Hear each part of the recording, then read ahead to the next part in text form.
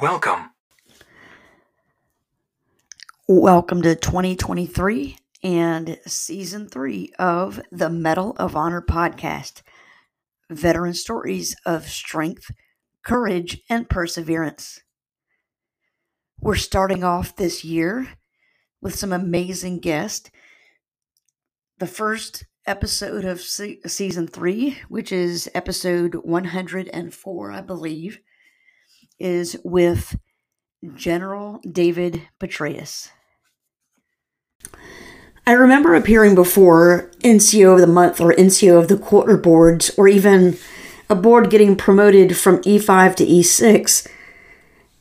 One of the topics that you're always questioned on is leadership. And I believe the more seasoned you become, the more the questions go from a defining leadership versus the applicability of it. Well, and again, there's subtasks here, and there are tactics, techniques, and procedures about how to get the big ideas right, how to communicate them, how to, again, oversee the implementation, which is best done relentlessly, even if you don't perhaps want to show that it is relentless. The best way is, I have a light hand on the reins. We've got this phenomenal team. They know where they're going. I just sort of check on them every now and then. And the truth is, you are pushing this. You drive a campaign. That's what a leader does. This is, for what it's worth, for anybody who wants to dig into this deeper, this is all captured at the Belfer Center at Harvard. I was a fellow there for 6 years, non-resident fellow, after leaving government and while at KKR. And a team of graduate students there, many of whom had worked for me during the surge in Iraq or in Afghanistan, helped, again, to distill all of this, to capture it, to describe it. And there's a series of interviews with me as we walk through each of these tasks, and then also describe a number of general tactics, techniques, and procedures for the exercise of leadership.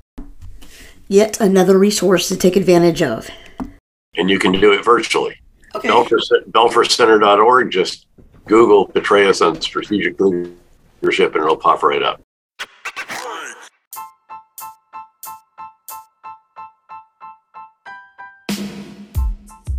This podcast is brought to you by Acuity Benefit Consulting.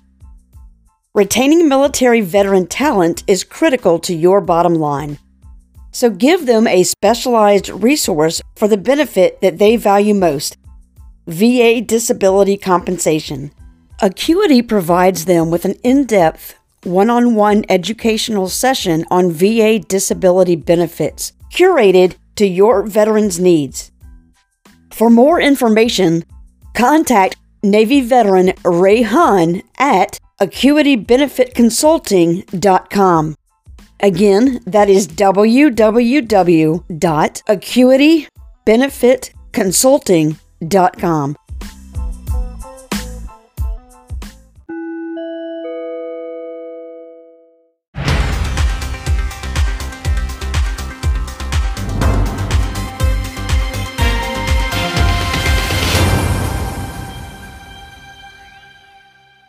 How do you define success? And with success, how do you know that you're moving in the right direction? Well, there are, if you will, measures of success, I think. You can, in every activity, again, there's typically a standard.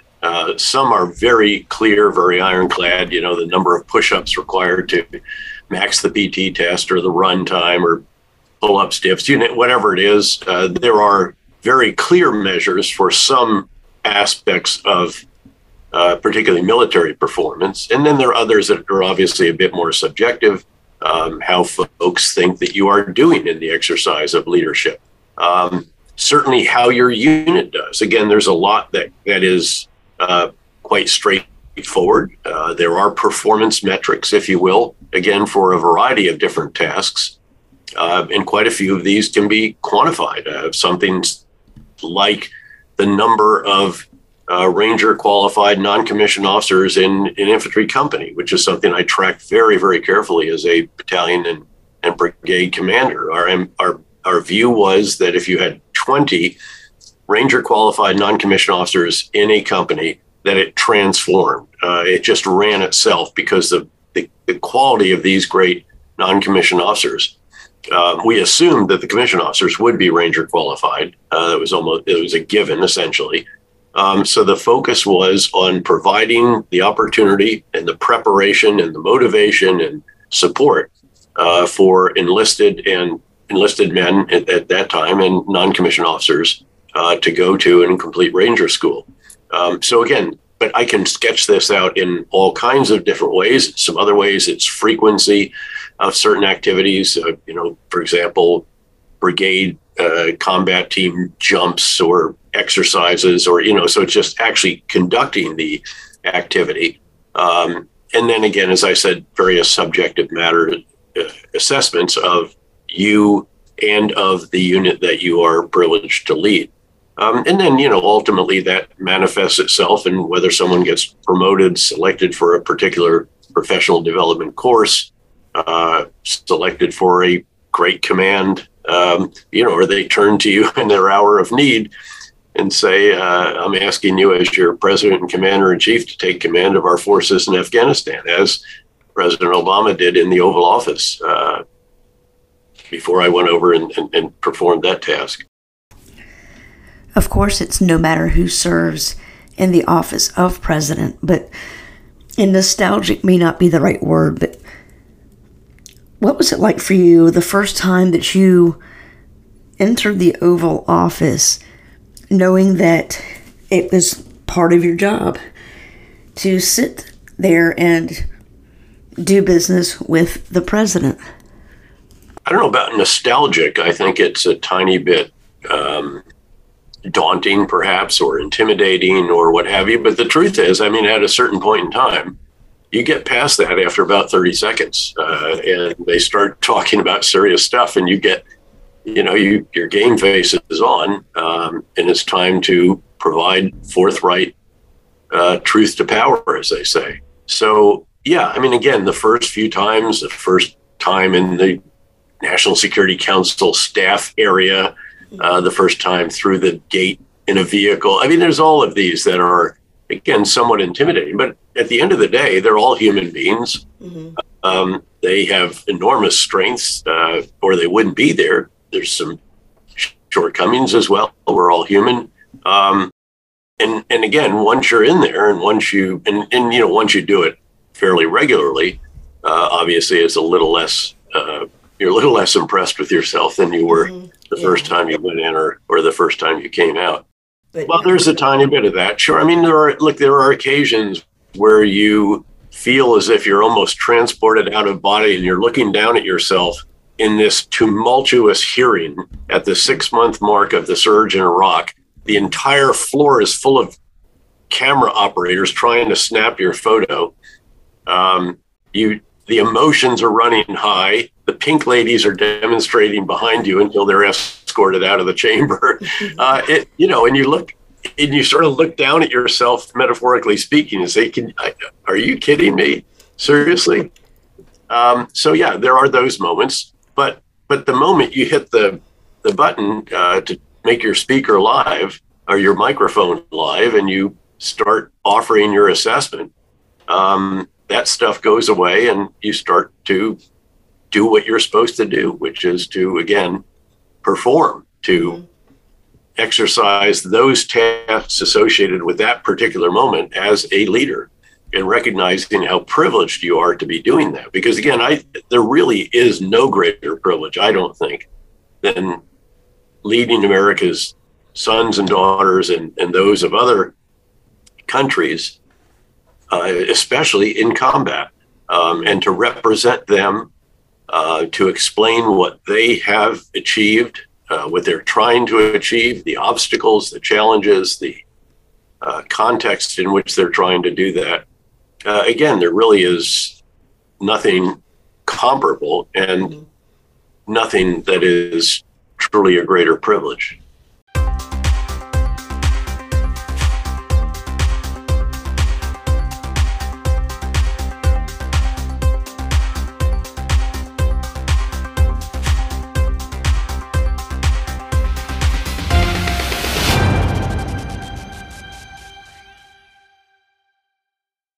Good morning, Tiffany. Good morning. Before we jump into recording the bulk of this podcast, I want to thank you for taking time out of your schedule to join me, as I know it is quite packed. Happy to do it. You have a resume that is just packed with accomplishments as it relates to the intelligence community, the military community, so much so that you didn't even a person did not even have to serve in the military or within the intelligence community to know that name, David Petraeus. So my question for you to kick this thing off is, once you graduated West Point and was chosen to be an infantry officer as your branch within the Army, did you as a young lieutenant ever think that you were going to see any stars on your shoulder? I mean, whether it be 1 star or all 4 stars that you ended up accomplishing. Or maybe not accomplishing 4 stars, but achieving the rank of a 4-star general. Well, I mean, that would be really presumptuous. But look, I think that young commissioned, non-commissioned warrant officers all think that they have a shot at least at rising to a reasonable level. And certainly, I tried very hard to do what might prove to allow me to rise to a certain level. But there's luck involved. There's timing involved. There are circumstances, there's context, all the rest of that. But I've always believed that luck is what happens when preparation meets opportunity. And I tried very hard to prepare. I tried to achieve excellence. I tried to do that while being a good team player. Absolutely. But again, life is a competitive endeavor. I embraced that notion. I did compete, again, trying to be the best team player while also trying to be all that I could be individually, the best where that was possible. But again, I think a healthy degree of ambition is good. I think it is useful. It's not outrageous.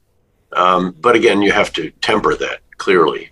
And you have to recognize again that life is full of twists and turns, and sometimes you get the azimuth or the direction right, and there are some times when you don't completely get it right. But I was exceedingly fortunate, but I worked very, very hard at it as well.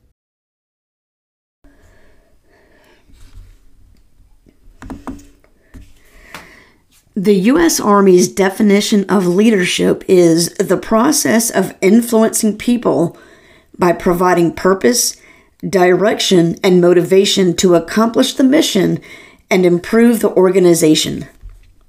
With that definition, is there anything that you would add to that or take away as far as your personal definition of leadership as you continue on in the workforce outside of the military?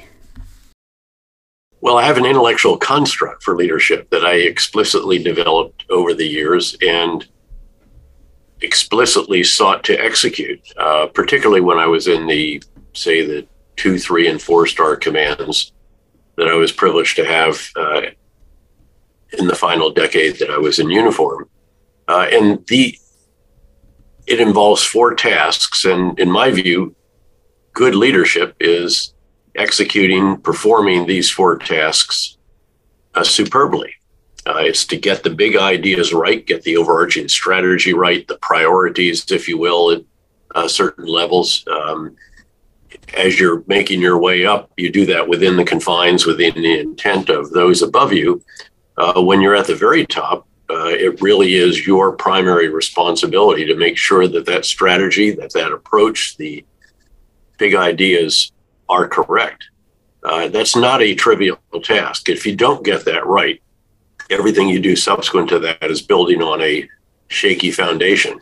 It doesn't matter how impressive you are in all these other respects that I might describe. if you can't get the big ideas right, if your operational judgment, strategic judgment is not sound, if it's flawed, then all the other stuff is for naught. You can be the most charismatic, inspirational, fit, sent from central casting in various respects. But if you don't get the big ideas right, that all doesn't really matter. So that is crucial. The surge in Iraq, for example, that mattered most was not the surge of forces. It wasn't the extra 25 or 30,000 forces. It was the surge of ideas. We reversed 180 degrees what we had been doing before. People talk about change management. It doesn't get any more dramatic than 180 degrees. And that was what we did. That's what we needed to do. I recognize it together with the other key leaders, but frankly, those that came before us actually resisted doing that and wanted to continue, by and large, what had been done until that point in time, even though it wasn't succeeding. In fact, they actually assessed that it was failing to achieve our stated objectives. The second task is to communicate the big ideas throughout the breadth and depth of the organization so that they can translate the big ideas at my level into real action at their level, outside the wire, under body armor with Kevlar and weapon, doing what only they can do, which is to engage the enemy and engage the population. You also, though, have to communicate to your other stakeholders, if you will, those above you, those in Washington, the Pentagon, the White House, the State Department, to the press, to the other coalition capitals, to our partners in Baghdad and throughout Iraq. All of this is, again, that's task number 2. Task number 3, that's what we normally think of as leadership. That is providing the right example, energy, inspiration, attracting the best and brightest, motivating them, incentivizing them, developing them, trying to retain them for as long as you can, and then allowing those that they may be trying hard but not measuring up, they can move on to something else, generally without a public execution. It's how you spend your time. It's determining specifically with real rigor. It's the metrics, determining what will show us whether we are winning or losing or making progress or not. How rigorous are those metrics? You need to drill into them. What is the definition? How does it apply? How is the information gathered? Who makes the call? All of this, again, is part of that particular task, building a culture, promoting values, again, and it's normally what we think of as leadership in many respects, in many definitions. And then there's a fourth task, sometimes overlooked, which is the need to formally sit down and determine how you need to refine the big ideas so that you can do it again and again. And again, we had events on our battle rhythm. For example, once a month, all of the leaders of the lessons learned teams from the Army, the Marine Corps, Special Ops, Asymmetric Warfare Group, Counterinsurgency Center, you name it, all came together. There was a process by which they eventually had their 1-hour meeting with me. They would identify lessons to me that they believed needed to be learned, but they're not learned when they identify them. They're learned when they are adopted or made part of the big ideas or used to refine the big ideas so that you can repeat these 4 tasks again and again and again. And that's how I see, that's how I define, I guess, leadership is the performance of these 4 tasks to a high standard. These are very applicable in the civilian sector, elsewhere in government. I can walk you through this for Netflix with Reed Hastings, as a brilliant strategic leader and great CEO who's reinvented Netflix a number of times and is in the process of changing the big ideas again right now. But if you don't perform these right, if you particularly don't get the big ideas right and don't keep them right, you end up like Kodak, which was the leader in film photography, which had 2,000 patents in digital photography, but failed to embrace digital photography as the new big idea before others did. And it doesn't exist as it used to at this point in time. Thank you for tuning in to this episode of the Medal of Honor podcast, Veteran Stories of Strength, Courage, and Perseverance. If you will, take a moment and subscribe to the YouTube channel where you will see videos of full episodes like this one and other ones to come. You will also find videos of episodes coming up in the near future. This episode you've only heard a portion of. There's still more to this episode that can only be found on the YouTube channel. So if you will, take a moment and subscribe to the YouTube channel for more like this. Thank you, and have a nice day.